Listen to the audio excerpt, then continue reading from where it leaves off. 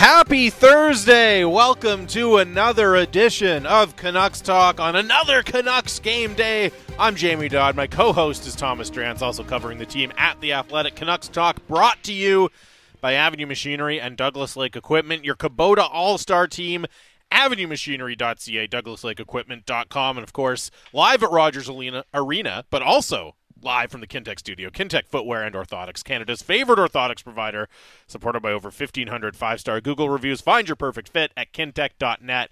And, of course, the 650-650 Dunbar Lumber text line is open. Wouldn't necessarily be kind of a big night marquee matchup feel to this one, Transfer, with the records of the two teams. I don't know about marquee matchup, but it does feel like a special day here at the rink because, of course, in addition to playing the Ducks, the Canucks are also celebrating Kevin Bieksa tonight, who signed a one-day symbolic contract with the team and will retire officially as a Vancouver Canuck.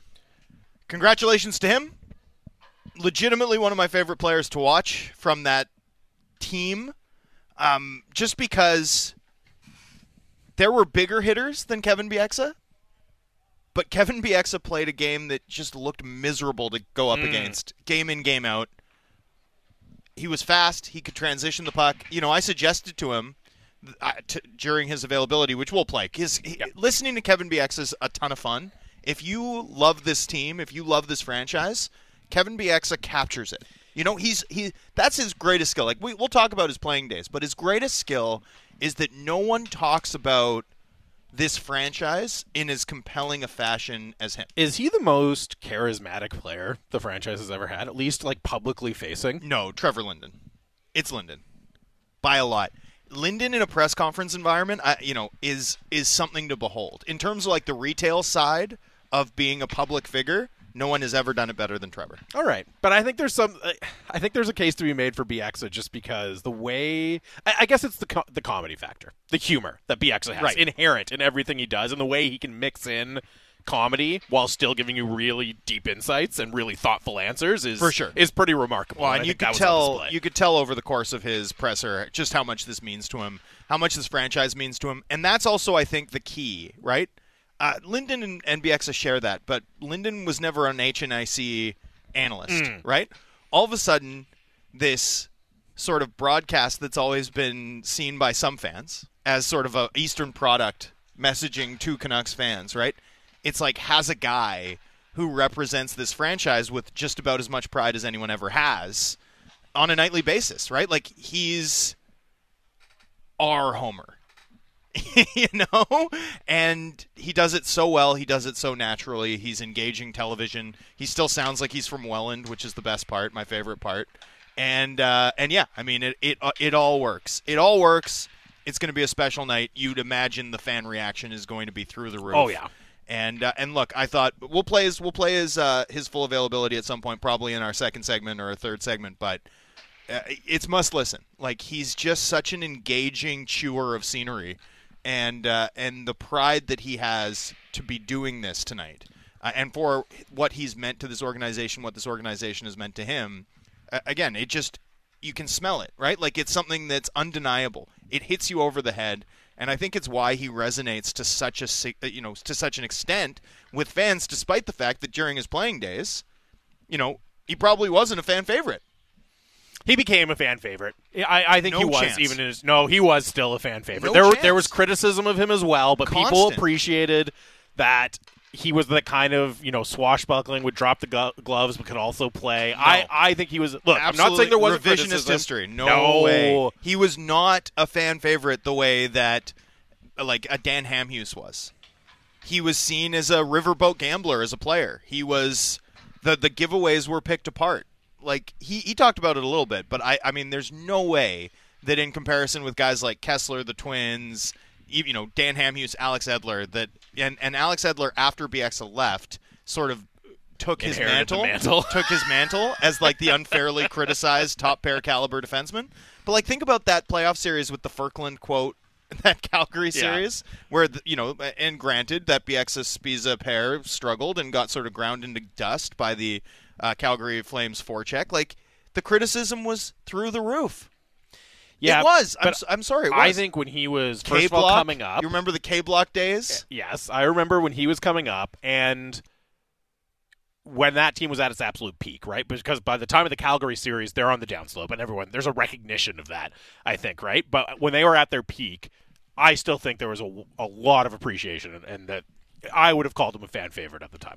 The summer of 2010, every fan's tweets every day were trying to trade Kevin Bieksa. I'm serious. Like, there was before Keith Ballard, he was the guy in every trade proposal. But it's Vancouver. There's always going to be people criticizing everyone. No, totally. I'm just saying he was underrated as a player, and now he's become properly rated in people's imaginations because of his contributions as, a raconteur representing this organization in prominent places and absolutely destroying the speech on Sedin night and just the way that he's so proud to have spent his best years as a Canuck. I'll never forget the performance on Sedin night. It was just like, it had the entire Rogers Arena just eating out of the palm of his hand. That's not easy to do. Stunning really stuff. Impressive. We'll talk more about Bieksa, and as you said, we'll play back his presser because it's really great, as it is every time he gets in front of a microphone and talks hockey. So we'll play that back later in the show. But yes, there is a game happening tonight as well. I should mention, if you have a thought or a memory of Kevin Bieksa, hit us up. 650-650 is the Dunbar Lumber text line. It's the Canucks and the Ducks at Rogers Arena. And, you have been kind of saying this is the cupcake opponent on the schedule. All our listeners, by the way, are furious about this because they've bought into the revisionist history. I was in the trenches then fighting these fights. I tell you, no one was more criticized by Canucks Twitter from like 2009 to 2012, the golden era, than Kevin Bieksa. But I think that is potentially, first of all, how many people were on Twitter in that time? Not that many. A lot. Not that many. A lot. And that's Vancouver. You can also find people who are still have lots of bad things to say about the Sedins. Doesn't mean they're not beloved. Doesn't mean they're not beloved here. The Twins were fan favorites by then for sure. In a way, my recollection, my feel, having been engaged in those spaces constantly, was that Bieksa was, like, people liked him, but he was so routinely carved. Like, he was probably the most carved player on those teams. No, that'd be Luongo. Oh, yeah, okay, you're right. It was Luongo. Yeah. So he was the most carved skater. Sure. Maybe. Yeah. But Luongo was also a fan favorite. It's just that he was such a I think Luongo, it captures the dichotomy I'm talking about. Yeah. That you can be both a lightning rod and a fan Sure. favorite, right? Sure. You can be both in this market, and I think Kevin Bieksa was. Anyway, he was a memorable player and legitimately a top pair caliber defender, even though I don't know that he was credited with that for most of his playing career. Anyways, Canucks versus Ducks, and you've been kind of, as I said, calling them the cupcake opponent on the schedule this week, and we've had some texts from people saying, Drance, what are you talking about? There's nothing easy. There are no easy games for the Canucks right now, and I'm tempted to agree with that one. But having said that, you kind of dig into, like, the record's not good, even though the Ducks have won a couple in a row. And yes, they have a better record than the Canucks, so that's a very fair point. But you kind of dig into a lot of what they're doing and their underlying numbers and just their overall profile. They have been really, really bad. Really bad this year. They do not have a single thing in their kind of team-wide game to hang their hat on. Now, there's a couple individual exceptions, which I'll get to, but they're not controlling play at all. Like, bottom 10 in scoring chances for, bottom 10 in scoring chances against. They're bad at both ends. Awful special teams. Horrendous special teams. Second last in the league in both. Second worst power play, second worst penalty kill, ahead of only the Canucks on the penalty kill. Their goaltending has been bad. Like, there's no phase of the game where they are having success right now. And I'm not saying all this to say, and therefore the Canucks are going to steamroll the Ducks. I really just found it very notable. Like, even the Canucks, you can say, well, the power play's been clicking. They've been doing a decent job of they're converting at the very least. They're like top 5 in the league. But they're not. They're not really top 5 in the league. The underlying process has not been there. I get that. Not just that. They're tied with 6 teams for 12th by goal differential, right? So their power play has at best been average in terms of real value. And, the top 5 conversion rate is sort of an empty calorie accomplishment, right? Just straight up, right? They've got their power play has been worth 7 extra goals to them, which is not where it would be if they hadn't surrendered 3 shorties, right? They'd be the second best with 10 if they were actually limiting, what they were giving away on the power play. That's the issue with it, right? It's not outscoring teams by as wide a margin as the top 5 conversion rate suggests. So anyway, yeah, okay, you're right. The Canucks are a lot better than Anaheim. I'm sorry, they are. They are. This should be an automatic 2-point night. I think the Ducks, I had high expectations for this Ducks team, like far higher than the public. I thought they were going to be able to move the puck. I thought they were going to be, that they had the profile of a team that could maybe surprise because they have a mobile defense attached to some high-end skill. Instead, they just looked so disorganized. I mean, if you've been watching the Canucks and been left wanting, just wait till what you see, how you see the Ducks play tonight. Like, they have been such a disorganized, ill-prepared mess almost every game. That, to my eyes, and that's coming from someone who actually thinks they have the skill to be certainly a mid-70s to low 80s point total team. From what I've seen, no chance. Especially with Drysdale out, and the only real bright spots now in the lineup for Anaheim, it's Trevor Zegras and it's Troy Terry, and that's carrying over from last year. And I want to highlight them because not only are they putting up points, and you see this a lot in hockey, right? Where, look, somebody's got to put up the points on a bad team. Somebody's going to get the first line minutes. Somebody's going to get the power play minutes. Somebody is going to end up putting up some points typically. But a lot of times it's, well, yeah, they're scoring, but they're giving it all back on the defensive end. How much are they actually moving the needle? Zegras and Terry, you look at their underlying numbers, not only are they scoring, they're actually doing a really impressive job of controlling play. Like, when they're out there, Anaheim is actually playing in the right end of the rink. And it's not like, oh, they're breaking even. They're significantly outperforming the opposition when those guys are out there. And that's really impressive considering how, let's say, unimpressive the rest of the Anaheim Ducks roster has been. So those are the bright spots. Those are going to be the guys that the Canucks have to key in on tonight. And I will say, high-end talent has really tortured the Canucks this year, with maybe the exception of the Pittsburgh game where Crosby and Malkin were largely held in check. Gaudreau, McDavid, Kaprizov. We have seen those really high-end players feast on the Canucks. I'm curious to see if that will continue with Trevor Zegras and potentially Troy Terry as well tonight. Some interesting lineup notes from the Canucks practice game day skate this morning. First of all, Kevin Bieksa went out there to take a spin with the guys. That was pretty cool. But in terms of who's actually going to be suiting up for the Canucks tonight, it looks like Niels Höglander is coming out of the lineup. He'll be a healthy scratch. Sheldon Dries drawing in. The top 6 remains the same. Horvat between Garland and Miller. Pettersson with Mikheyev and Kuzmenko. And then on your third line, you've got Sheldon Dries, Tanner Pearson, Vasily Podkolzin, and a fourth line of Niels Amon, Dakota Joshua, and Jack Studnicka with Höglander as the odd man out, Drancer. Höglander is the odd man out once again, right?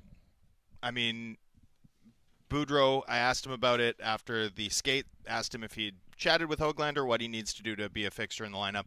He didn't want to comment, said the conversations will stay between the player and the coach, totally fair, and then added, but he knows what it is. I think we all know what it is. He needs to produce. He needs to score. Mm-hmm. And yet you look at that Devils team, right? That Devils team is loaded with Bokvist, Zetterlund caliber players that are very much in line with what Niels Höglander is. Like, this is what a modern bottom 6 forward looks like in the NHL. A hardworking battle winner who's fast enough to support, the transition game. And for whatever reason, the Canucks expectations, whether it's the Canucks expectations or what they want out of their third line, seems to be at odds with what every other team in the league is doing. This club's not at their best when Höglander's not in the lineup, period. Particularly given where their specific struggles are, which are so often in the speed game and in transition. I don't get it. I don't understand it, but that's what the Canucks are deciding to do. The other thing that stands out to me is it's Sheldon Dries, who was recalled by the team today, and he comes in. This is Niels Höglander dropping out of the lineup before Brock Besser is even back, right? Brock Besser didn't skate today. He was a game-time decision on Tuesday. We'll see. It sounded like he was potentially going to come back at some point this week. We'll see if that materializes when Brock Besser is back in the lineup, but that's going to happen, right? And then all of a sudden, you're already out. Another winger that is obviously going to be back in the lineup is on the horizon. It's going to become really, really difficult, especially with the addition of Jack Studnicka to the forward group, for Niels Höglander to find a way to crack this lineup. Like, even if he improves on the things, it's just, well, who else are you taking out? That's going to be the question here. sooner rather than later, I think, for Niels Höglander. The other thing just like it is for Jack Rathbone, just like it is for Kyle Burroughs, because the Canucks have also split up their D pairs. I assume that's where you were going. Yeah, well, the other thing I wanted to mention at forward is I did think it was, and I don't want to make this a massive criticism of the player or anything because he's just adjusting to the organization, but I did think it was interesting that after one game at center, Studnicka finds himself on the wing, on the very much clear-cut fourth line with Niels Amon and Dakota Joshua. Again, look, it's not as if to say, oh, that trade's a disaster already. He's not even sticking at the wing. No, that's not what I'm saying. I just that caught my eye, especially because Boudreau openly talked about, hey, we need a right-handed center. We could really use a guy who could play center and be right-handed. Studnicka, potentially that, but he's going to be on the wing tonight. But as you said, they split up their defense pairings. It's still Hughes and Schenn.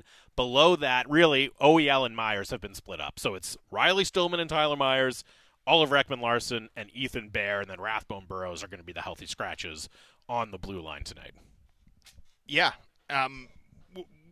Let's when we play the Boudreau audio, I suggest fans listen to the answer because on splitting his D pairs, because he essentially says, I like Stillman with Myers because he's a stay-at-home guy, reliable, that might help, right? And I like Bear with OEL because he's mobile. And so, we used to talk about how Stetcher was like a good fit for Edler because he could help cover for some of Edler's declining mobility, later on in his career. And it felt like that. Mm-hmm. It felt like that was sort of the implication there. And that's a tough spot to be in, I think, considering the commitment that this club has made to OEL and the term remaining on it. Likewise with Stillman and Myers. At the end of the day, this team does have to try something. That pair has not been what they need it to be, and so we'll see how it works. We saw them split a little bit after Schenn left the game the other night. I thought Stillman and Myers had some moments together. I think Bear had, other than the Jack Hughes stuff, which was really impressive, and the type of play that there's just not a lot of Canucks defenders that can make. There's not a lot of NHL defenders that can make it with the way Jack Hughes slices through the opposition. So you saw proof of concept, right? That's what Bear can be.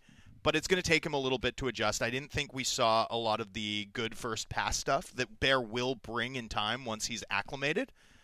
In his Canucks debut, obviously the organization, though, is invested in this, needs to give him a long look, and we'll see where it goes. I think there's a lot to like there, a lot to like in the potential calibration of OEL with Bear.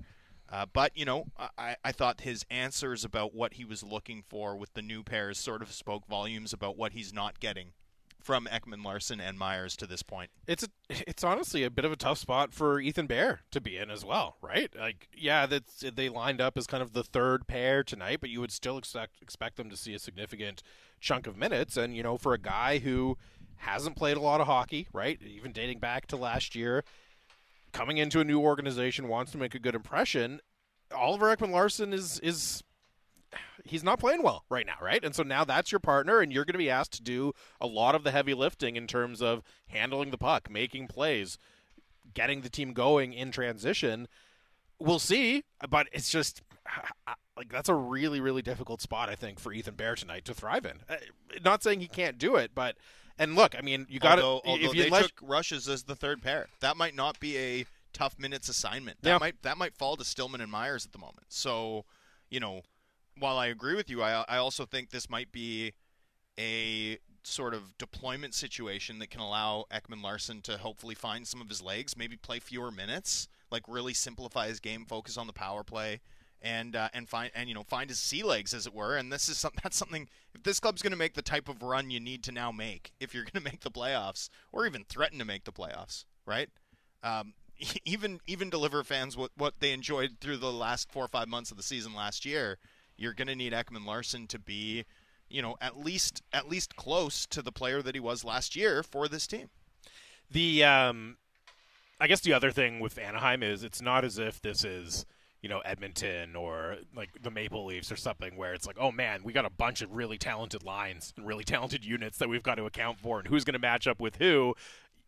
there are hiding spots in this lineup, let's just say. If you are trying to shelter a defensive pair a little bit, you can get them out against this bottom six, which has not done anything for the Anaheim Ducks, and you're feeling pretty good about putting them out there. Jakob Silverberg had a good shot into his own net the other night. He sure did. And a pure snipe. And don't sleep on local kid Derek Grant. Derek Grant is sick. Derek Grant's one of my, one of your guys? Absolutely one of my guys. A way more useful bottom six piece than people realize with the versatility to play both wing and center. Big Derek Grant guy. There you go. There's Grant's guy for tonight on Anaheim. Derek Grant getting the... I have a lot I have on Anaheim. This whole team is my guys, yeah. And that's why you're so disappointed in them. I'm so disappointed. Come on, guys. Yeah, absolutely. I vouched for you. I thought they'd have a shot to do... I thought they'd have a shot to do Kings Light this year. I thought this was a team poised to take a step. Instead, we really haven't seen I know one of the reasons you were high on the Ducks, or relatively high on the Ducks, was the fact that with Klingberg, with Drysdale, they would have a lot of ability to move the puck from the blue line. Oh, yeah. How does fine. that stand without Drysdale in the lineup in your eyes? They're still fine in that respect because you still have Fowler, right? Like Kulikov, I like a lot as sort of a defensive defender, but he can get you going north-south. So, I mean, I still think that's not the issue. The issue to me is, here's the thing to watch for is Troy Terry 1-on-2 against the defenders with no support, skating to try and create his own rush chance, and then ultimately there's too much pressure, and so he shoots it wide. And that feels like the tip of the spear of the Anaheim Ducks attack. And considering the talent there, the young talent there, I find that extremely disappointing. Zegras has been good. Terry has been good, but they should be getting more out of guys that good. They should be getting a lot more. It just feels like they're not attacking successfully as a five-man unit, despite having the personnel where you'd expect them to be effective, or at least moderately threatening in that spot. They're not. It's a little surprising to see their power play struggling, and I haven't looked at the underlying numbers to see if they're just getting unlucky or anything like that, but they're, I think, 6.7% right now, again, second last in the league. By the way, Columbus has not scored a power play goal yet this year. They're over 25 to start the season, which is really remarkable. Also, one of the best power plays in the league at the moment is the Arizona Coyotes. Yes. So, small sample size, exactly. All those caveats. There's something going on. I legitimately was looking at the Canucks power play and sort of trying to determine what was going on there. And, I was like, oh, my God, I have to watch a bunch of Coyotes games now. They're doing something interesting. But, yeah, I mean, the Coyotes are also shooting 26%, so some of this is smoke and mirrors, but it's not all smoke and mirrors. I do just look at it, even without Drysdale, okay, Klingberg can run a power play in the NHL. You got Klingberg, Zegras, Terry. Okay, that should be the foundation for at least a decent-ish power play. So I'm going to be curious to see if they get going. And, of course, hey, they get to play the worst penalty kill in the league tonight. So maybe that will be the tonic for the Anaheim Ducks. They're not generating much. But they have Newell Brown. He's one of the best power play coaches in the sport. And they have the talent that you'd think they will get sorted out. I wonder how much losing Ryan Getzlaf, and not having remember Krang from Teenage Mutant Ninja Turtles? Yes, okay. I do. Like the brain that you could put in a muscle suit. I feel like they've lost their brain. That's I feel like this is a team with some with a strong body but no brain. So they're just not doing the right stuff. I wonder how important Getzlaf was culturally and in terms of sort of translating systems onto the ice and creating an environment where the team could play with some discipline. Because the Ducks weren't good last year, but they at least played with some discipline.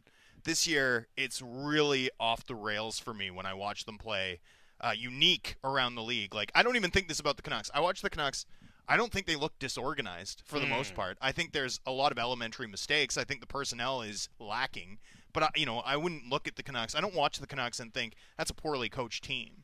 Now, granted, I didn't think that last season either, and a lot of other people disagreed with me, and certainly the coaching changed a lot for them. But I look at the Ducks and I'm just like, they look disorganized. It looks like whatever they're trying to do isn't being implemented at all on the ice, and I really wonder how much losing Getzlaf, losing that sort of heart and soul veteran experience, and not having a guy replace him, really, right? I mean, not that they don't have experienced guys, not that they don't have Kevin Shattenkirk and Kulikov, but there's a different gravitas with a Hall of Fame bound, one of the best passers, power play players of his generation, and who remained super effective late into his career because he was this big guy who was still skilled and was so smart at making sure that guys like Troy Terry were in the best spots, and on and on. So I sort of wonder if they've just lost some of that heft, and that you're feeling that in terms of how it translates. Like more than criticism of Eakins, that's sort of what I wonder about the most when I watch the Ducks play, is just how much they're missing sort of that guy who can implement something like culture or structure into their game. Final note for the Canucks lineup tonight: Spencer Martin starting in net, confirmed by Bruce Boudreau. Not a major surprise with the way he's playing, the way Demko is playing, so you'd certainly expect Demko to come back and get the start on Saturday against Nashville, but it will be the backup Spencer Martin getting the go for the Canucks tonight. We'll take a quick break. We'll come back and we'll play. It's a long one, but it's really good. Kevin Bieksa spoke to the media not that long ago here at Rogers Arena. You'll hear from Bieksa on his night at Rogers Arena. That's coming up next. It is Canucks Talk, Sportsnet 650.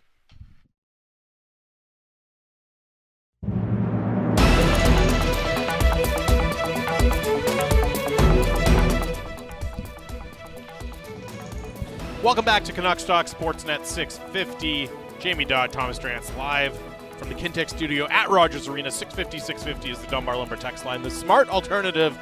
Visit Dunbar Lumber on Bridge Street in Ladner or Arbutus in Vancouver online at dunbarlumber.com. We got a lot of feedback yesterday, Drancer, in our first segment when we started the show with yelling, some ranting and raving just about the state yelling of the Canucks. I think it's fair to say. I think we might have had even more people upset. Mostly, I have seen a couple of voices agreeing with you, but mostly very overwhelmingly very upset with me.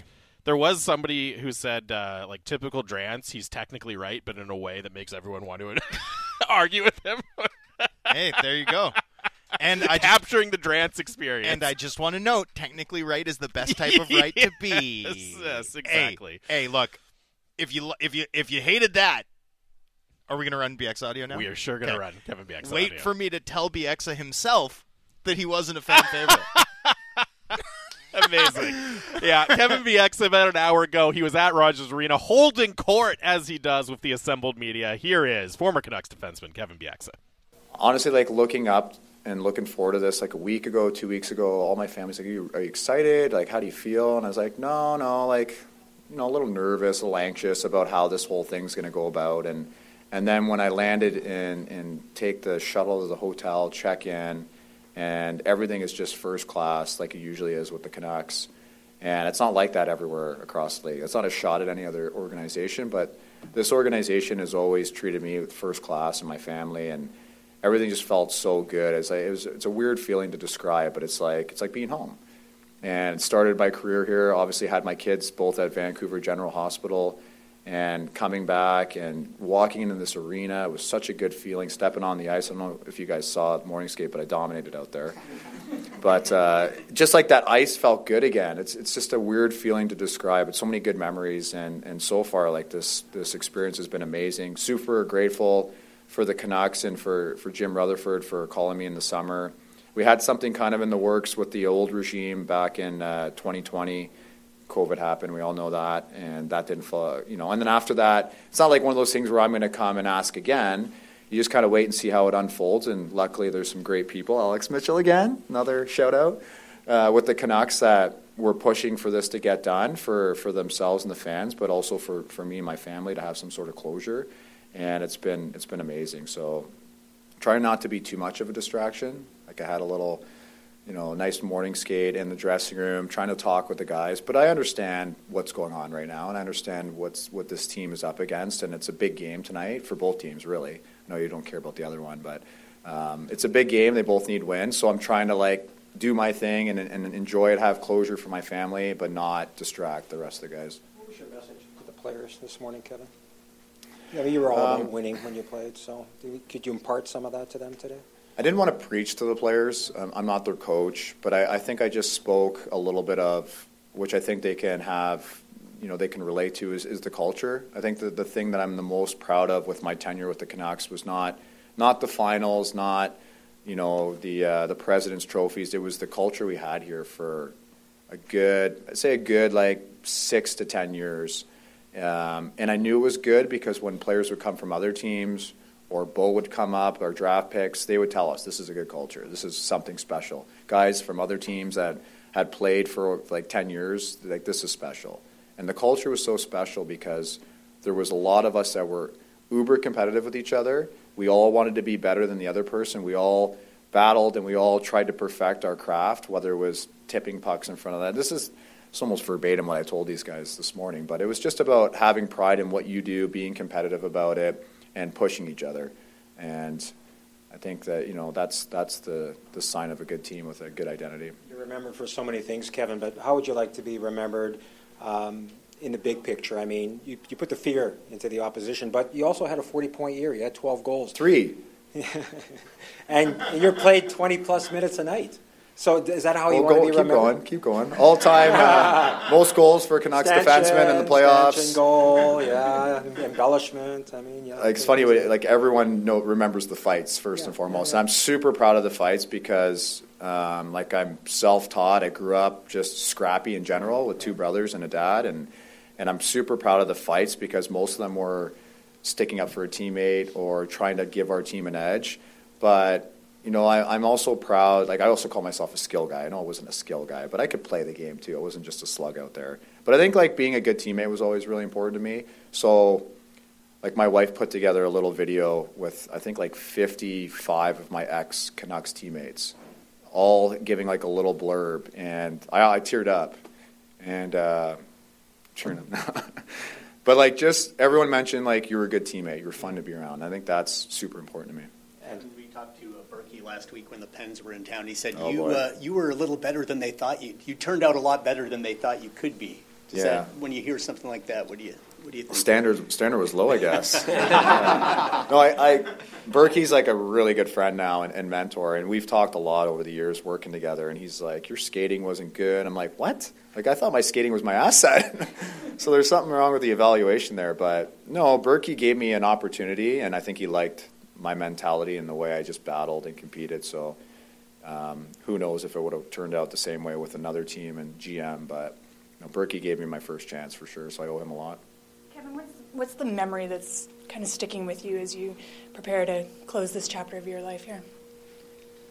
I never like looked back and reminisced at all in my career. I was always like tunnel vision, like what's next? What do we need to do next to have a good season? Like, what's the next game? The next big thing. I never really like looked back and enjoyed it. So I think now that I haven't played in almost 5 years now, like, I'm starting to kind of reminisce a little bit and look back. And my son's getting older; he's 15, and he's been playing hockey competitively for a long time, and his buddies are starting to ask me more questions about when I played and stuff like that. So it's just like a time to kind of like look back and reflect, because I never did that through my career. So you just kind of enjoy, a lot of the accomplishments now and the struggles that it took to get there, and then all the people that helped. It takes a village, right?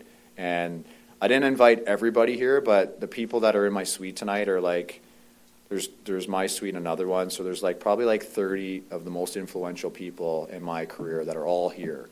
And it's fun to be able to, my one brother's not here because he's on a trip somewhere, but other than him, and I wish my grandparents were alive to see this, but like all those people, I owe them a lot because I wouldn't have been here without them. Kevin, when you talk about the qualities that made you a good teammate, do you think that those have transitioned and been part of what has made you so successful so quickly on Hockey Night in Canada as a broadcaster? Well, when I came into Hockey Night, it was like officially, like on the panel, it was the week after Don Cherry was fired. So there was a lot of tension and adversity, and it was thick in there. And I came in, and honestly, like, I approached it like being on a hockey team. I just wanted to be a good teammate, make it light, a little levity here, joke there, tease this person, but they know that I still care about them. So, like, I haven't tried to do anything special with the panel and the Hockey Night. I just approach it like a team. Like, Elliot's my team member, Ron's my team member, Jennifer, Kelly. And I love them, but I also like to have fun and keep things light, and I think everybody performs better when they're light. Like, Shorty's so tense before the shows, and that's why, like, his voice cracks all the time. Like, I don't want that. So I keep it light, and the team, if the team gets along and it's pushing in the right direction, usually you have a good product. How much has your experience as like a youth hockey coach helped you be a broadcaster? Tons. Tons. So when I break down, I've had people and friends and guys in the NHL say you can break down things where it's understandable. Everybody knows the game that plays. Like everybody in both dressing rooms, they know the game. But it takes like a while to develop how to like teach it and be concise and be clear. And teaching and coaching kids for as long as I have, it's been like 10 years I've been coaching kids. And then I started my academy 4 years ago where I'm like the primary guy every day, teaching, coaching, trying to figure out a way to get through to these kids, make it so easy. That's helped a ton because I'm able to break it down for the Canadian hockey fan and they're pretty knowledgeable. I think it'd be different in the U.S., but in Canada they're pretty knowledgeable. So you can't like dumb it down because they're an educated fan, but you also have to make it understandable so they can actually appreciate what you're saying. And take them somewhere too, I suppose, because you can't just be like, here's what happened. You have to understand the bigger picture of why it happens. The same with the player, I guess. It's a great game, and there's so much strategy involved, and sometimes it's so fast that you're just watching the speed of the game and how quick everything's happening. And then if you can slow it down, you can kind of show, well, this is why that happened, and this is what he's actually trying to do. Like as much as you think guys just go out there and wing it and just like react, there's a strategy in all three zones. You have a responsibility, and you have like kind of a general idea of what you have to do, and then you operate within the system. And then if you have like a special skill set, you can make some pretty skilled plays like within the system. So I just try to make that a little bit more clear. When did that start coming clear to you when you were playing? It didn't. I never thought that. You mean like getting into media? Now, yeah. I mean, I never thought I'd be in media. I know like some people like thought, oh, it'd be natural. I never thought it'd be in media, and when I first stopped playing, I told myself, and I had some good advice, I'm not going to say no to anything. I'm going to try everything once. So every opportunity, whether it was business and or hockey or sports, like I did a lot of things. I tried a lot of things, and this media thing just happened to work out well. Kevin, it's easy. What an easy job, eh? It looked like Kevin, it looked like you shared a nice moment with your mom in the stands. What's it like coming full circle with your family that obviously took you through all the stages of minor hockey, and then to bring some closure today?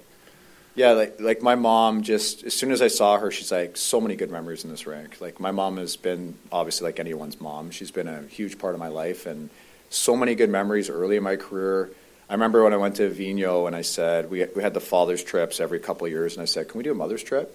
He's like, oh, okay. And then so we had the moms all come, and that's like the highlight of my mom's, of the decade for her was going to California. I think it was Anaheim and LA, and the moms all came in. We lost both games, so that was the last mother's trip I think that this organization's ever had. And we always went with the dads. But my mom still talks about that. She's like, I remember like Kyle Wellwood's mom doing this and Kessler's mom saying that, and like she has so many great memories from this organization. And then on top of that, I went to Avignon a couple years later. I go, can we have a siblings trip? And he goes, that's a great idea. What's a sibling? So then we had a siblings trip, and we won both games for that. So I don't know if you've had one since, but good memories right there. Almost since he arrived in this organization, people have been saying Quinn Hughes is the best offensive defenseman this team has ever had. It's got to be hard for you not to take that personally. Did you see the 2 terrible passes he gave me in the skate this morning? So we're doing wakey wakey, which is a drill that everybody in the NHL does. He puts himself behind me and is like, go ahead. So he's passing to me at some point. And after practice, I go over to my son on the bench and I go, what'd you think? He goes, Quinn gave you 2 burgers, like right in your triangle. I'm like, I know. Number 1 defenseman can't put one on my team. I think he did it on purpose. Trying to embarrass me. No, like he's a great player to watch. He's a lot of fun, and he's the new age defenseman for sure. It would have been fun to play with him. It would have been a lot of fun to have him as a partner instead of some of the other slugs I had to play with. Kevin, do you bring up new age defenseman? Considering your defensive skills and ability to move the puck, do you almost wonder if you were 5-10 years ahead of your time based on your style of play? I think I could adapt. I always felt like I could adapt to, like I talked to some people that played in the 90s. They're like, you would have been great in our era. And then now, like, you always think that you can adapt, right? I always prided myself on being, like we joke around about being an offensive defenseman. I consider myself a complete defenseman my whole career. So I wanted to be good at every part of the game. I wanted to be physical, tough, block shots, but I also wanted to move the puck, be skilled. I wanted to be on the power play every year. I wanted to be in the penalty kill. So with that, I hope I could have played in any era. I don't know. I would have tried. One thing that you've talked about before is the day after losing the Cup final in 2011, getting the call and ultimately extending your contract, not testing free agency that time, leaving some money on the table to be here. And that's sort of in the wake of one of the worst days this franchise has ever had. What does that say about how you feel about this organization and hockey in this city? Well, I never wanted to leave this organization. And then fast forward to my last year, I was asked, and I understand it's a business, I was asked, your contract's expiring. You know, Cass already left, Burr was on his way out. We're going young. Get it, you know, business, but I never wanted to leave. I still said, actually, can I stay? And they're like, no, like, I think you got to leave. And so I never actually wanted to leave, but I did, obviously. And then, but I always consider this home. I always considered myself a Canuck. When I was in Anaheim, and I love my teammates in Anaheim, but they used to say, you and Kes talk about Vancouver a lot. You guys are always talking about Vancouver. I'm like, well, it's the way we did it here. We had a good thing going for a long time. A lot of good memories. We had a really great culture and a lot of success. And so I always considered myself a Canuck, even when I left. I want to formulate this right because I'm not wearing a helmet.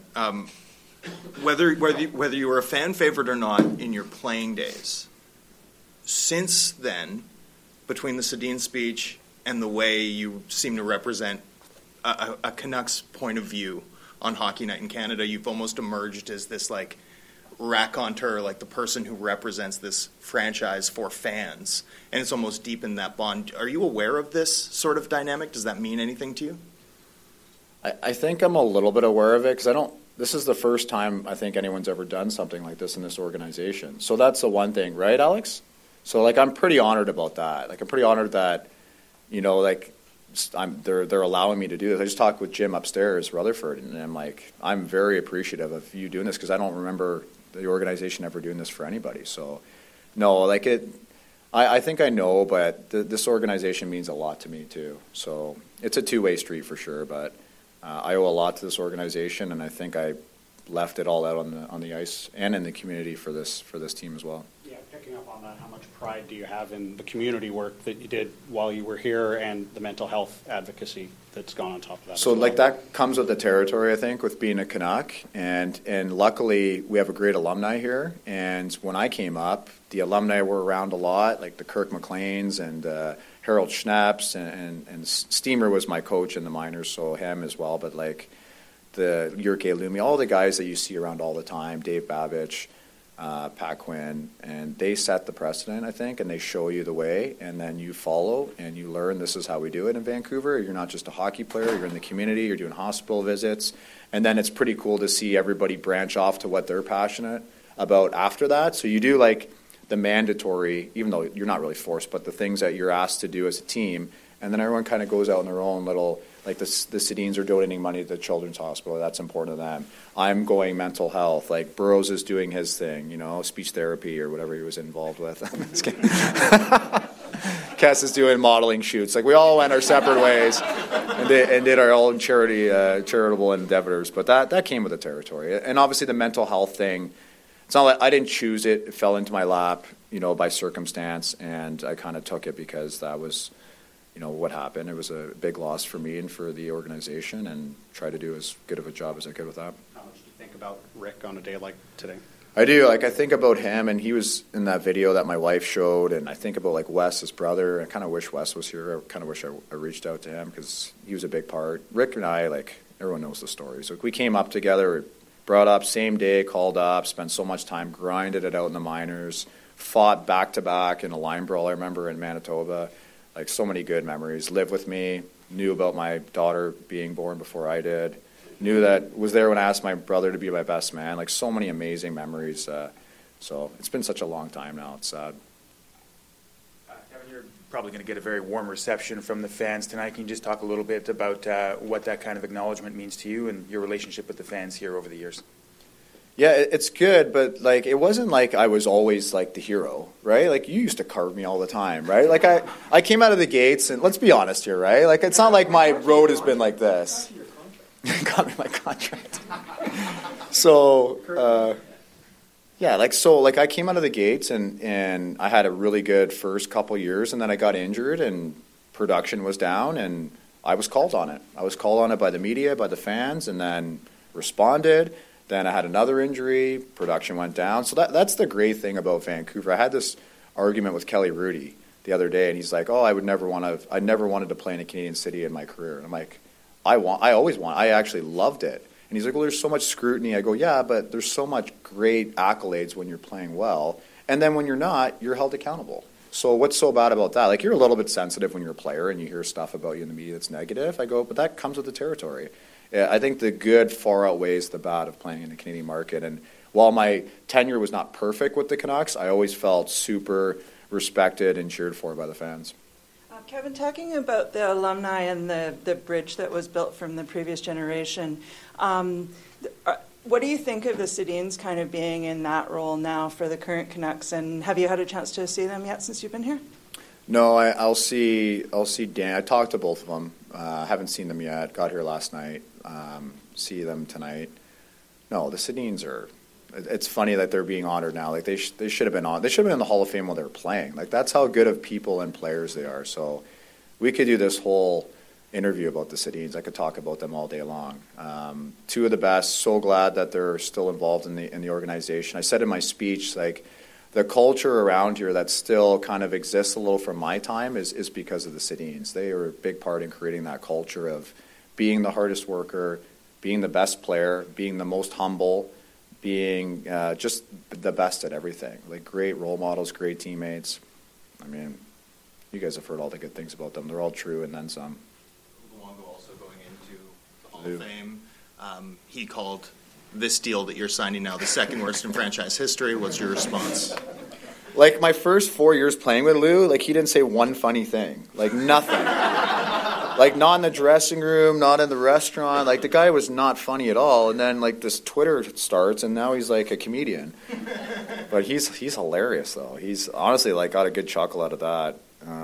But he's actually gonna be my D partner in the alumni game or the Hockey Hall of Fame game on next Sunday.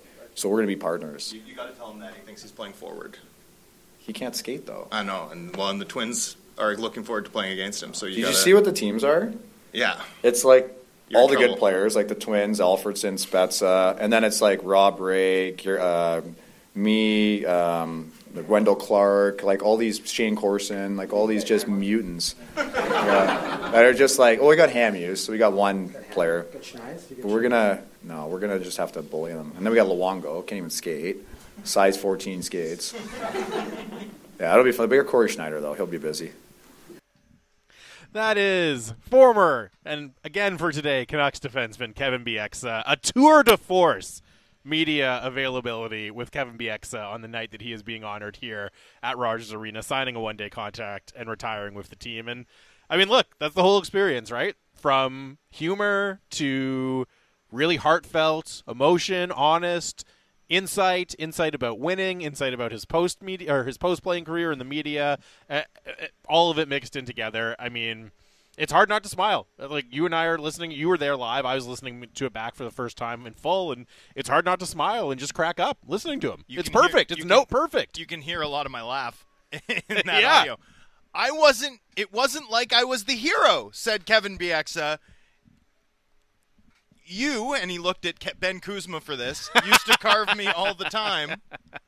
I came out of the gates and had a real good first couple of years, and then I got injured and production was down, and I was called on it by the media and the fans, and I responded. Yeah. There you go.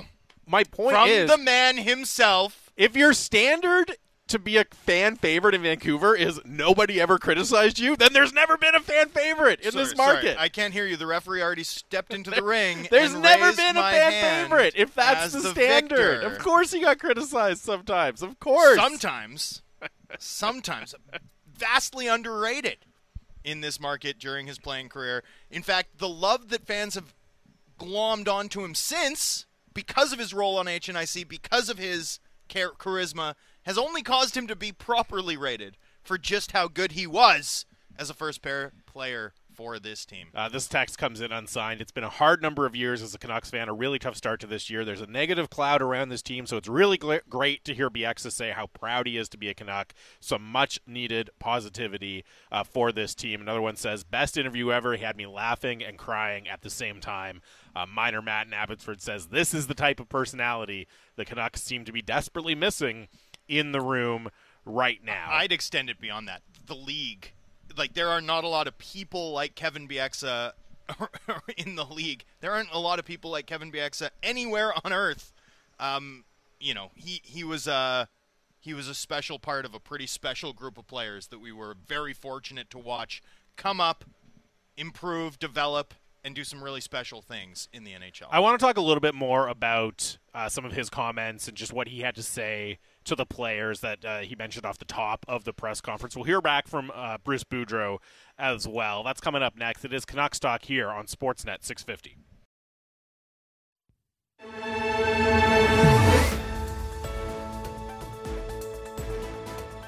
Welcome back to Canucks Talk on Sportsnet 650, live from Rogers Arena on a Canucks game day.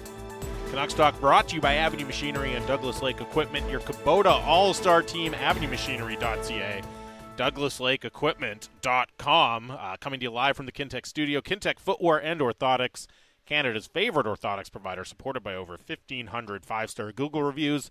Find your perfect fit at kintec.net. The rave reviews continue to come in for Kevin Bieksa. Eric in Dawson Creek says, one of the best interviews ever, perfectly encapsulates what Bieksa was and always will be to this market. Had me laughing so many times, but also shed a few tears. I miss him and that team so much. Just makes what this team is right now even more depressing. That's Eric in Dawson Creek. I like this one, unsigned. It says, is it bad that when the Canucks season goes poorly, in brackets most seasons, I start watching all of the game recaps of the 2010-11 season and live in the glory years? I mean, it's not ideal. It's not what you want to be watching 11-year-old games instead of the current games. Not, or 12-year-old games now at the start of that season instead of the current games. Not necessarily what you want. And also, even more pushback. To answer to your he wasn't a fan favorite take. And then someone's like, everyone loved Bieksa and Burrows. Like, everyone loved Burrows. I don't know. Burrows was a fan favorite. I bet you could go back and, like, in the internet Wayback Machine or whatever and troll through the forums on, like, Canucks.com and HF boards, and I bet you could find some unhinged anti-Alex Burrows takes if you went looking for them. The worst criticism of Burrows ever was, like, he shouldn't be on the power play. That was, like, what people said sometimes. He wasn't a fixture on the power play. He wasn't good at it for some reason. I don't understand why. He was good at everything else. He probably would have been able to figure it out in time, but for whatever reason, I remember there was one point with, like, for just like a moment, they tried to play him on the point on the power play, and I just remember thinking, like, because I was a huge Alex Burrows fan, and the reason, I mean, so many people were, right? But one of the reasons I was is because I was always so impressed with his ability to improve and learn how to do new things. Like, every time they asked him to do something, he figured out a way to master it. He figured out a way to be really good at it. And I remember thinking that was like the heat check moment to see how far that skill extends, right? Like, can we play him on the point? Not just on the power play, but on the point on the power play. And will he be able to figure it out? Burrows? It was like, yes. It was like maybe like one game or even like a couple practices or something. I just remember thinking, like, this is like, I wouldn't have had this reference at the time, but it's like Steph Curry pulling up from the logo. Like, heat check. All right. How much can you actually figure literally anything out? And that one didn't work. Anyways, and there was a long history of good forwards who did really well playing the point with the Twins. And Mikael Samuelsson stands out to me. Actually, the Canucks power play was at its best in that 2010-11 season after Edler left the lineup for surgery. We all remember it as Edler, Ehrhoff, Kessler, and the Twins. Yeah. But really, the sort of best stretch that it had was with 4 forwards, 1 defenseman, sort of perhaps some foreshadowing for the evolution of the NHL itself today, right? In the post-Adam Oates era, where the 1-3-1 is completely ubiquitous and is very rare that you see 2 defenders on the same power play unit. Yeah. I just remember Kessler in front of the net being an absolute menace in that power play. Just so good. Out of control. Well, and he figured out that wrist shot that year, scored 40. It was That was the thing, right? Like, that was the environment. When we talked about this on the show yesterday, but when BX is talking about the culture, when he's talking about the environment, the competitiveness that group had with one another, how much it stems from the Twins, right? The way that manifests itself is things like really great defensive center becomes 40-goal scorer for funsies, right? It's fifth-round pick who Brian Burke doesn't think can skate well becomes long-standing like a top-pair defenseman for a decade, right? It's that you bring in a third-pair guy in Christian Ehrhoff. Everyone thought he was a third-pair guy in San Jose, and all of a sudden he's a 55-point defenseman, right? Playing 22 minutes a night. You bring in a guy like Dan Hamhuis. Everyone thought he was a second-pair guy. All of a sudden he's one of the best shutdown defensemen in the NHL with this team. Right? Burrows is the obvious one. But you go down the list, like, what guy didn't max out what they could possibly be within the confines of sort of the environment that the organization created around this group of people, a really special group of people from 2008 to 2013. All of them made the absolute best, became the apex versions of themselves. Jannik Hansen became a 20-goal scorer. Yeah. I mean, even like, I think about Manny Malhotra.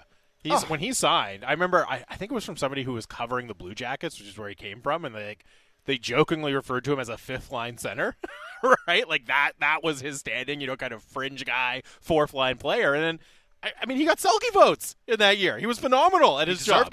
He was absolutely phenomenal at his job that season with the Canucks. And it's just another example, as you said, of guys figuring out a way. And that stood out to me. It's just the comments that Bieksa had right off the top. He talked to the team. And as he said, I think this is very understandable and very wise. He doesn't want to go in there and preach, right? He's not their coach. He's not with them day to day.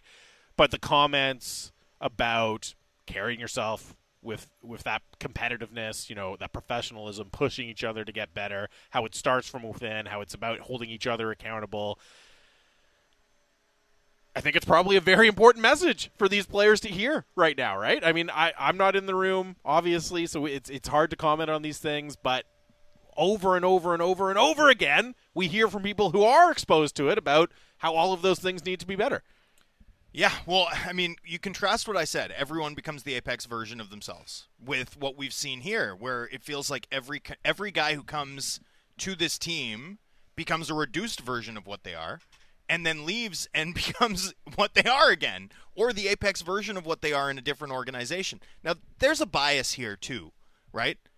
One reason why teams that are at the very top of the league, teams like Tampa Bay, teams like Toronto, teams like Florida, seem to, we'll claim Josh Mahura on waivers, and all of a sudden he's a stud, right? Or Brandon Montour, now he's a 50-point defenseman, or on pace to be this season, right? Is that they're good teams. There's good environments, right? It's one thing to be a stud third liner on a great team. You have better infrastructure, you have better puck moving, you have all of this institutional know-how that sort of falls in line in service of the goal of winning games at the NHL level, right? And you can come and fit into that more easily when it's already in place. And one thing that's been tough, I think, for this franchise is that infrastructure doesn't exist. You have to rebuild it, right? And a lot of it, for me anyway, starts with the personnel that you have moving the puck, setting the table. Increasingly, I'm convinced that having a defense capable of defending but also supporting the offensive attack is the equivalent of an offensive line in football, right? You need it. Otherwise, everything gets bogged down, gets gummed up, looks like a mess. And that's sort of the key thing that I think this team requires if they're going to start to put people, players, free agent signings, draft picks, whomever, into positions to look better, to max out what they can be, as opposed to the trend we've seen over the past few years of, development flatlining, players coming here and struggling and then leaving and doing far better, of this organization failing to identify your Travis Boyds or your Jimmy Vesey's when they come through, only for them to be useful pieces elsewhere. I mean, Bieksa talked about that himself, right? Saying, like, when we were at our peak and guys would come in and they could be 10-year veterans with other organizations, and it was noticeable. They would comment on it when they came in, how good the culture was and how easy it was, and to a certain extent, to kind of be the best versions of themselves. And you know, as you allude to the present day, I mean, look at Niels Höglander's going to be a healthy scratch tonight. Jack Rathbone can't get in the lineup. And you can point to deficiencies in those players' games and say, well, they're not really moving the needle and all that, and that's fair. But when it happens over and over and over again, you have to kind of do some introspection as well, right, Transer? And think, okay, maybe is there a pattern here that we have to pay attention to, and then we have to try to turn around? And I mean, we'll see. You know, we have a question coming in here. You know, does Höglander have to go down to Abbotsford to kind of rebuild some confidence and gain some identity? I don't see confidence as the issue. I just wonder if it's a fundamental misunderstanding of what it takes to win. What it takes, what a third line looks like, what a defense core looks like. I mean, you think about this defense core, if you throw them in the mid-90s, they probably look like an NHL defense core, right? It's just that now the way you defend is different. The act of defending, what defensemen are asked to do, is different today than it was 20 years ago. And, you know, I mean, I said it because I find it frustrating, but I said it the other day that there's not a single player in this lineup. Like, there's not a single player in this lineup tonight that I don't think could have a role on a really good team.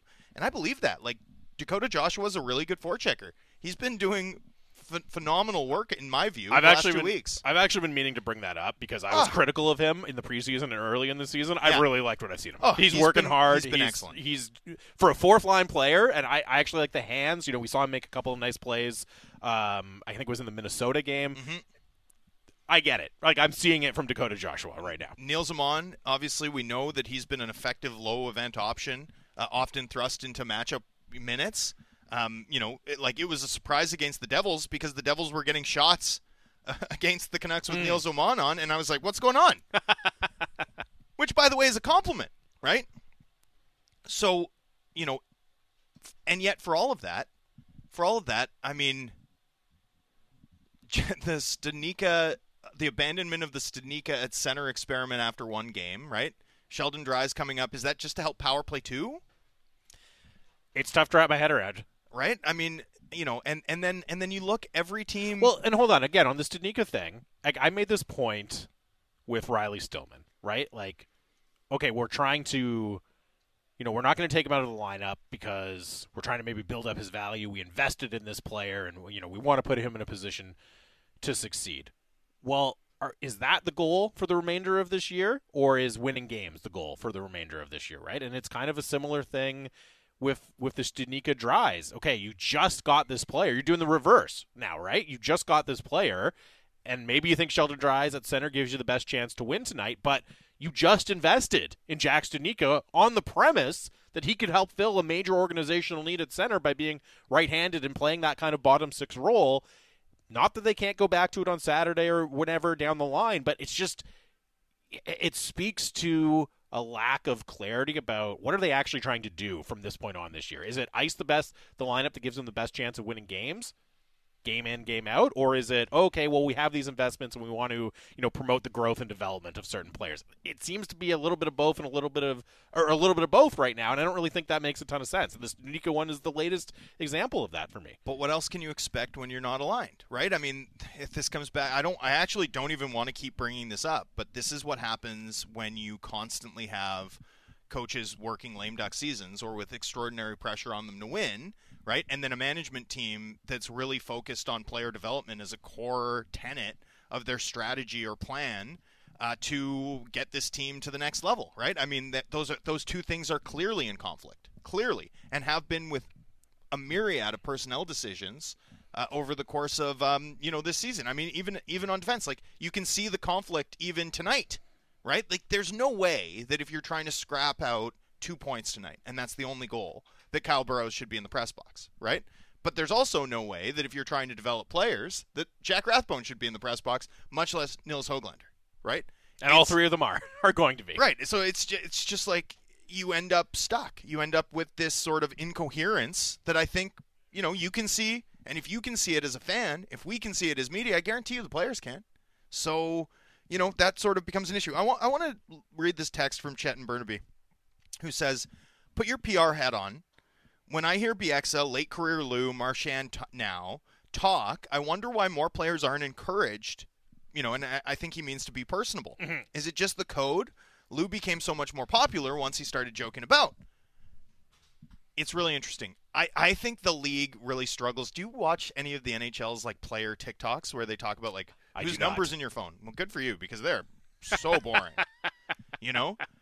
To some extent, I do think that there's a challenge with hockey culture itself in terms of rewarding conformity, encouraging conformity, in terms of how people engage with the public. I think there's definitely a reticence to make headlines across players, especially players, frankly. Like, I don't even think it's all team imposed or league imposed. Do I think the NHL could do a better job selling stars?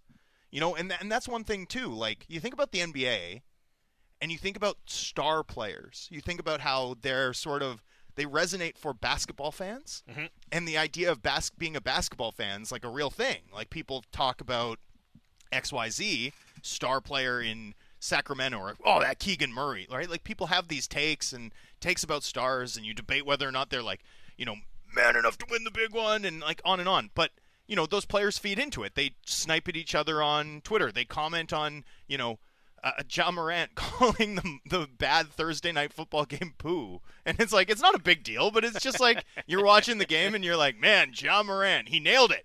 Nailed it. Should have been a Grizzly, right? So, you know, you don't have that same dynamic in the NHL, and I do think part of it is that the league could do a much better job, and frankly the players' union too, of selling these people, particularly because for the most part, hockey players are easy to work with. Like, they're agreeable. They're, you know, often pretty sharp, pretty funny. There's a lot of personalities in the league that sort of aren't positioned in a way where people care, and that's sort of amplified too because of the breakdown in fandom where it becomes a bit of a regional sport where fans are more likely to be a Canucks fan than they are to be an NHL fan, right? You know, and then too, you see what the Canucks are playing Trevor Zegras tonight. Zegras has a big personality. His game has big personality. What's the cost of that?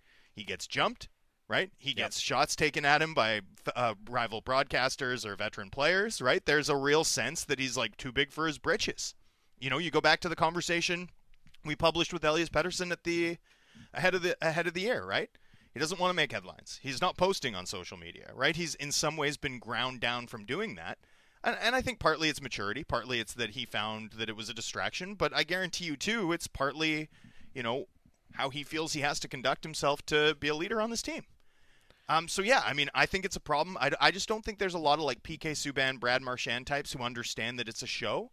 And the other commentary that Kevin Bieksa had that I think reflects this was, you know, he wanted to play in a Canadian market. He loved the pressure, the accountability, the, you know, Sturm and Drang, let's call it that comes with playing in a market where, you know, everyone cares. You think about football, I'm talking European football, soccer, like, people want to play for the biggest clubs. The idea that you wouldn't want to play for the people in front of the fans that care the most, you know, is like anathema. Like, no one understands wanting to have that mindset. You want to play in the pressure cooker. You want to play in the under the brightest lights in the game. It's like the ultimate reward by a player to be like selected by Real Madrid, totally selected by Manchester United in the back of the day. Yeah. Not so much now, but you know what I mean, right? Sure. Yeah. Manchester City. Sure. the good Manchester team. Yeah. Sorry, Badge. So yeah, I mean but in hockey, you know, it's a real thing. Like, do you want to play in a Canadian market? Lots of guys don't, right? Lots of guys just list all the Canadian teams, and sometimes not Vancouver, among the teams they don't want to go to. You know, there's a different ethic, a different sort of culture of rewards, a different level of prioritization in terms of what players want. And I do think that that's a tough thing to break through. I don't think it's something that, you know, like one content executive can fix. But I also do think it limits the extent to which, like, people look at the F1, the success of the F1 series on Netflix, and are like, oh, if you could just do that with hockey with the access. And it's like, no, like, that's not sufficient. Access is insufficient to accomplish that. You also need personable, worldly, you know, interesting people if you're going to tell those human stories and do it right. And, you know, I do think to some extent hockey culture just doesn't have as many of them as some of the other leagues, and that's a problem. I do think it's notable also, even with Kevin Bieksa, who was notably funny and entertaining when he was a player. It was a taken to a completely different level after he was a player, right? Like, he obviously felt a certain amount of more freedom and more ability to be truly himself once his playing days were over, and that's one of the guys who, as you said, is kind of a rare personality type to begin with within the game. We'll play Bruce Boudreau here. Dmitry Filipovich from the Hockey PDO cast is going to join us in the next segment, talk about the Ducks and the rest of the Canucks' upcoming opponents as well onto the weekend and looking into next week. But first, here is Canucks head coach Bruce Boudreau. Bruce, I saw Bieksa left morning skate a little bit early. What's his status for tonight? He's year to year right now. No, Kevin was gracious, came out, had a little spin around, had a good little chat with the players, and we were happy to have him. Can that give a boost to the group to have him around and have him celebrated tonight? Well, I hope so. I mean, he's a winner, and I mean, he talked about winning, and that's one thing you can never have enough of. No Besser on the ice today. Has he had a setback or anything? He hasn't had a setback. He's just waiting. It's day to day to get clearance from the doctor to be able to skate. How would you describe Bieksa and what he's meant over the course of his career? Well, I don't really know what he's meant to Anaheim. Every time we played Anaheim and Bieksa was in the lineup, you'd talk about the Sedins and you'd talk about Bieksa. And but I do know in Anaheim, or when he was in Vancouver, but in Anaheim, the one thing I knew about him is he was as good a team player as you're ever going to find. If anybody got in trouble, he was there to protect you. If anybody got hit, he was there to jump in. He was all about team. He was well liked by everybody, and and he competed every night. Whether he was good, whether he was bad, it didn't make any difference. He was competing and doing everything he could to win, because to Kevin and to all the great ones, it's all about winning. Sheldon comes in, looks like he's going to play on the third line based on how you did drills. Well, what are you hoping to get from him? Well, he's played well for us. I mean, and a lot of times there was no reason to send him down other than numbers. But we thought we needed another centerman, and that's why Jack went to the right side. And he, Sheldon plays the second unit on the power play too, and he's been helping that. So, I mean, to me, it was a no-brainer to get him back up here. It looked also like a split on the OEL Myers pair with them playing with some of your new defensemen or newer defensemen. Trying something different. Let's face it, when your goals against average is over 4, we've got to try something new, because that isn't working. Niels Höglander coming back out of the lineup. What have your conversations with him been like? What do you need to see more of? I just think I'll keep with me and Niles stuff that we talk about between us, but he knows, When you set your pairs, what are you looking for to make a defense pair work? Well, I think you're just looking for something that fits. Like, that's the best thing. I mean, we think, Stillman is a stay-at-home defenseman, and he he just, does all the simple things, and he might be good with Tyler.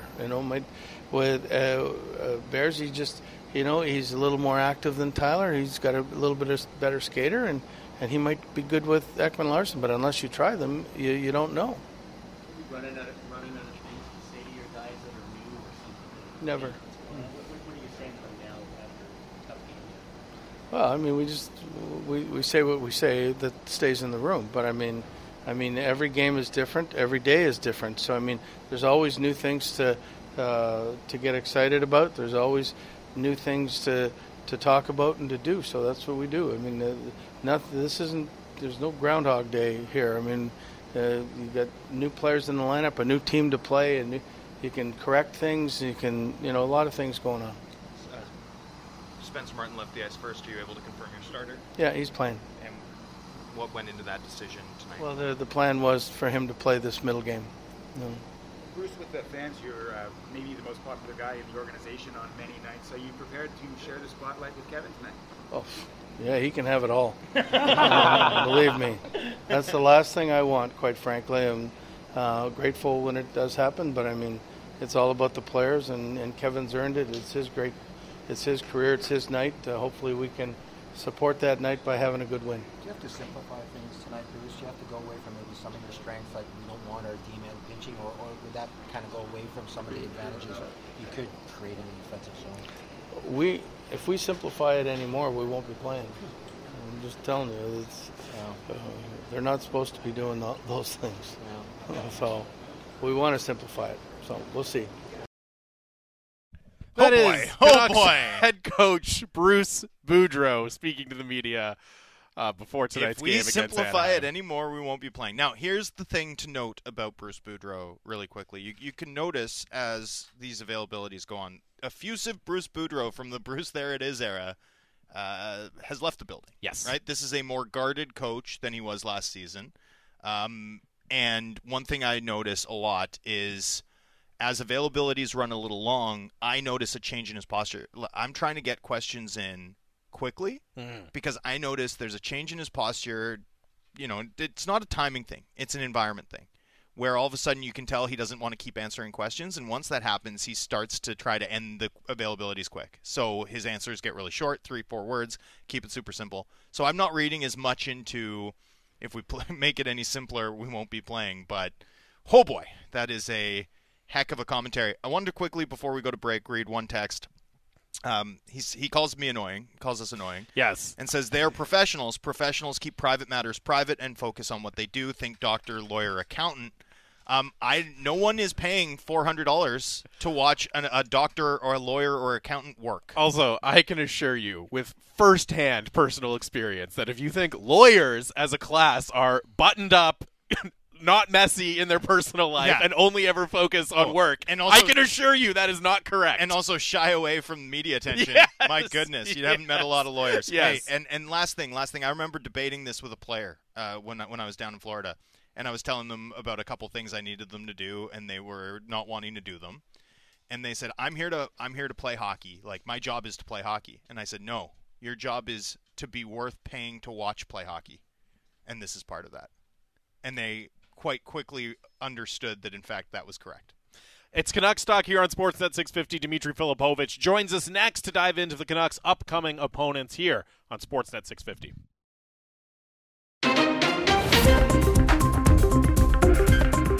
Welcome back to Canucks Talk, final segment of the show here on Sportsnet 650, live from the Kintec studio at Rogers Arena. 650-650 is the Dunbar Lumber text line. The smart alternative. Visit Dunbar Lumber on Bridge Street in Ladner or Arbutus in Vancouver online at dunbarlumber.com. I love them.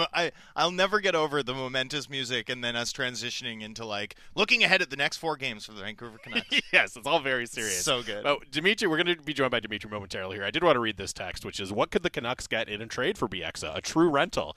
I mean, yet another example, Drance, of this team not trading a pending UFA. Honestly, as their contract is about to expire. Wow. Yeah, I mean, they could trade him to the Ducks really quick so he could retire as a member of both teams that he played for, right? I mean, why not? Yeah. Yes. Good way to create asset value. I wanted to get that one in. But now joining us, he joins us every week here on the program. You also hear him as the host of the Hockey PDO cast on the Sportsnet Radio Network. He is Dmitry Filipovich. Dmitry, how's it going? Fellas, I'm sitting here in the studio all by myself, feeling a little lonely. You've got so much room to spread out and really make yourself comfortable as we are here at Rogers Arena. Yes, we've left you. We've abandoned you there. But we're here, of course, in preparation for the game between the Canucks and the Ducks tonight. Hasn't been a pretty start to the season for the Anaheim Ducks. I know they've won a couple in a row, but the numbers do not look good. What has gone wrong with Anaheim early in the season, Dmitry? I mean, defensively, they're an utter mess. It's a very unserious team in terms of their defensive schemes and their defensive structure. I don't know if it's a lack of talent or just a lack of preparation, but their in-zone coverage, particularly defensively, is in shambles at all times. So I think this could be a pretty low-key, fun game in terms of a lot of goals being scored. I mean, their most recent contest against the Sharks, Jacob Silfverberg literally scored on his own goalie with a beautiful shot. So I think we're going to see a lot of fireworks tonight. I theorized, while sort of echoing your commentary, because, you and I are probably chiefs of the disappointed in the Ducks fan club. Like, no one else had any expectations for this team this year. And I was sort of theorizing that I wonder how much the absence of Getzlaf this season has hurt them, just in terms of being able to translate a more serious approach onto the ice. You buy in that theory, or do you think something else is going on? I guess maybe. Yeah, I mean, we saw a lot of this towards the second half of last year, even when he was around, though. Mm-hmm. So I'm not entirely sure. Like, I think in terms of the pieces they have, they should be better than they are at that end. I think a lot of this comes down to kind of attention to detail and preparation more so than actual talent. But listen, Drance, we were really high on the Ducks, unfortunately, but we were also really high on the Devils and the Sabres. So I think 2 for 3 is pretty good. 2 for 3 is not bad. Yeah, no, for sure. A passing grade. Well, just like I said Derek Grant was one of my guys, and someone texted in making fun of me for Mason Appleton, but no one ever brings up Connor Clifton. No one ever brings up the Connor Clifton hit. Anyway, so the Ducks, I think this is going to be a very good game. Like, if you want to come to the arena and enjoy some good vibes, BX a retirement night tonight, the Ducks are in town. This, to me, feels like as good a bet as you'll have to have a nice night out for Canucks fans. What should Canucks fans be watching for or worried about at all when it comes to what the Ducks can do from an attacking perspective? Yeah, I'm curious to see if they're going to be playing Troy Terry and Trevor Zegras together. I think recently they split them up, but for a while they were playing together, and their numbers, they were really riffing off each other and playing remarkably well. And I think Dallas Eakins, the one thing he does do well is he does a pretty good job of sheltering them in terms of throwing them out exclusively for offensive zone draws and keeping them out of the defensive zone so they can kind of play with the puck in space. And Troy Terry is one of my favorite players in the league to watch. I think for all the attention that Trevor Zegras gets for the nifty passes and the lacrosse goals and everything like that, Troy Terry is actually the guy you should be watching because he's so good at exploiting that triangle where he puts it under the defender's stick. He puts it kind of between their legs and throws them off balance and draws penalties. And so I think watch that. I echo your sentiment in the terms of the watchability of this game. Like, I don't think the Sharks or the Ducks really have any sort of defensive system. They kind of just play shinny out there. So I think it'll be a good back and forth game with very little defense involved. So that'll make for fun hockey. You mentioned Trevor Zegras, and like if you're sitting down for some reason to watch Anaheim Ducks highlights, he's probably going to be featured heavily in them. But beyond the highlight reel plays, his possession numbers are actually really good this year, which is pretty impressive considering, as you said, the lack of defensive organization and the lack of structure the rest of the team is playing with. You mentioned the deployment. He's getting a lot of offensive zone starts. Obviously, that helps, but what does he do beyond just the kind of the flashy highlight reel plays that actually translates into driving plays successfully on the ice? Well, I think a lot of it is playing with Troy Terry, honestly. I don't want to take away from Zegras there, but I think the two of them have a really good feel for kind of where the other guy is going to be, and so they throw it into space and allow the other guy to go get it.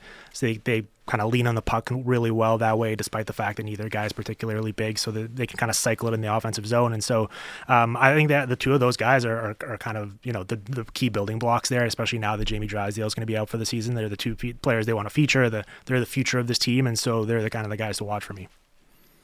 Dimitri, we're getting some texts in the inbox, so before we transition to talking about the other teams the Canucks will play this week, I want to throw this at you. What does PDO stand for, and why is it called the PDO cast? Is that a statistics acronym? Genuinely asking. Multiple people want to know. Explain for people what PDO is. A PDO is one of the OG hockey analytics stats, I want to say. It's just a combination of shooting percentage and save percentage, basically, for a team or for an individual. We've kind of moved past referencing PDO as a stat. I think we should have as a community because the two things almost have nothing to do with each other in a way. They're completely opposite in some sense. So I split them up, but when I started it back in 2015 or whatever, it was still being kind of more commonly used, especially in my own work. And it's a play on podcast. You just move the D and the O around there, so it's nifty in that way as well. So yeah, it's kind of a bit of a dated reference at this point, I think. Correct me if I'm wrong, Dimitri. My understanding is while it looks like an acronym and you say it like an acronym, it actually does not stand for anything. That's right. Yes. but if you really want an acronym to put on it, it's a percentage-driven outcome, right? Yep. But really, PDO takes its name from the Internet Board's poster, the Irreverent Oilers fans board poster, Brian King, who invented the statistic originally. All right, let's move on to a more serious team, although not a team that's playing particularly well at the moment, the Nashville Predators. Why? I mean, they roasted the Sharks in Europe. They have a good team. I look at them on paper. I like what I see. I do worry if the defense has enough speed, but aside from that, why are they struggling? I was watching their most recent game against the Oilers. I was watching the Sportsnet broadcast, and second intermission, I don't know what the score was. It was like 6-1 for the Oilers or something like that. And the entire conversation for that second intermission was about how the Predators are the toughest team in the league. They're going to want to fight in this third period. I was like, oh wow, this kind of sums up the state of the Nashville Predators. Now this is the breakdown of what they're trying to accomplish tonight. Yeah, listen, I was pretty reasonably optimistic on them heading into the season. They made the playoffs last year. They got swept pretty easily by the Avalanche, but they didn't have UC Saros for that series. They were a 97-point team, and then they basically went out and added Nino Niederreiter and Ryan McDonagh without sacrificing anything from their existing roster. And so I think there was a reason to expect that they could at least match that, if not slightly build on it. I guess part of the concern that maybe we should have given more attention to was the fact that they were riding a very high shooting percentage as a team all year, and all of their top players essentially had career seasons, not only for themselves, but for the franchise as a whole, right? Like they'd never even had a 35-goal scorer before in Nashville Predators history. And then Matt Duchene and Philip Forsberg, both top 40. Roman Josi was flirting with 100 points. And so it kind of, they haven't had an easy go of it offensively. They haven't been turning their shots into goals. And this is never going to be a team that's necessarily a high volume one. So if they're not going to be efficient in that regard, they're going to struggle to score. And that's kind of what we've seen so far. Are they fast enough from the back end? I mean, McDonough's a tremendous player. Right. But once you put, basically Roman Josi is the only guy we'd look at as sort of like a contemporary puck-moving type. Do they have enough push? Probably not. Yeah, I'd say probably not. I mean, and the concern for me with them, beyond just this coming game or even the rest of the season, is they've really boxed themselves in with this team, right? Mm-hmm. Like they've committed, I think nearly $60 million in cap allocation for the next however many years on 7 or 8 guys who are all in their 30s already at this point. And so this is kind of the team they're going to be. And I guess, David Poile at this point of his career probably doesn't care or isn't really thinking about what the Nashville Predators are going to look like 5 years from now. So they're just trying to maximize this window. But when you do stuff like that and you kind of sacrifice the future for really short-term stuff, sometimes it can work out this way where all of a sudden you realize, hey, this team's not actually that good to begin with. So why have we committed this much to it to begin with? It's been very fashionable this year, Dimitri, to say, hey, these aren't your father's New Jersey Devils, because they're actually fun and exciting and fast, unlike so many Devils teams of the past. Are these, in fact, your father's Nashville Predators, though, where they're going to have more success by, being defensively oriented and with goaltending? I mean, UC Saros is really good, so I think he'll certainly be better than he's been so far. I think they're going to be better in front of him defensively. They've given up a lot, especially recently. I don't want to go that far because I love Philip Forsberg. He's so fun to watch. Matt Duchene is still incredibly skilled. Michael Granlund's a really nifty playmaker. Roman Josi is really fun to watch in open ice. They have individual talent, so it's not necessarily a situation where they're going to hope that their leading scorer is going to have 25 goals and they're just going to grind out 2-1 wins. But they certainly, as a team, their general philosophy is, all right, let's get the puck deep, let's throw the body around, let's forecheck, let's cycle, let's try to wear the other team down, let's get in as many fights as we can. That certainly is the vibe of this team. Dim, I've increasingly started saying that NHL goalies are like fantasy football tight ends, right? There's 2 of them that really matter and maybe a third, but everyone else you don't really know what you're going to get year after year. I think we all know Shesterkin and Vasilevsky are Travis Kelce, Mark Andrews analogs here. But in terms of a third, Saros and Demko were both candidates. Mm-hmm. Both are struggling in the early going. Is there someone that would stand out to you as the Kyle Pitts of NHL goaltenders? Well, I don't want to ruin your comp there. I think they're much more goalies are much more like running backs, because I think teams, as they're getting smarter, are realizing we probably shouldn't commit top dollar to them. And we also shouldn't have a workhorse. We should probably kind of split.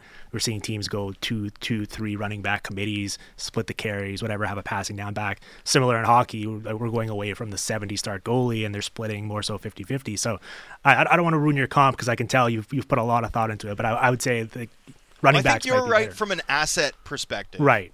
But I still think I'm right from an importance perspective. From a performance perspective, right? There's really only 2 that we know are going to be good enough to carry a team regardless of their quality into the playoffs, and then everyone else seems to vacillate, right? Yeah. One guy could be David Njoku last season, and one guy could be David Njoku this season, just like Demko can be this team's MVP last year, and tonight he's not starting, and that feels heavy for people who are close observers of this team. You are listening to Fantasy Football Talk here on the Sportsnet Radio Network. Here's my candidate for that.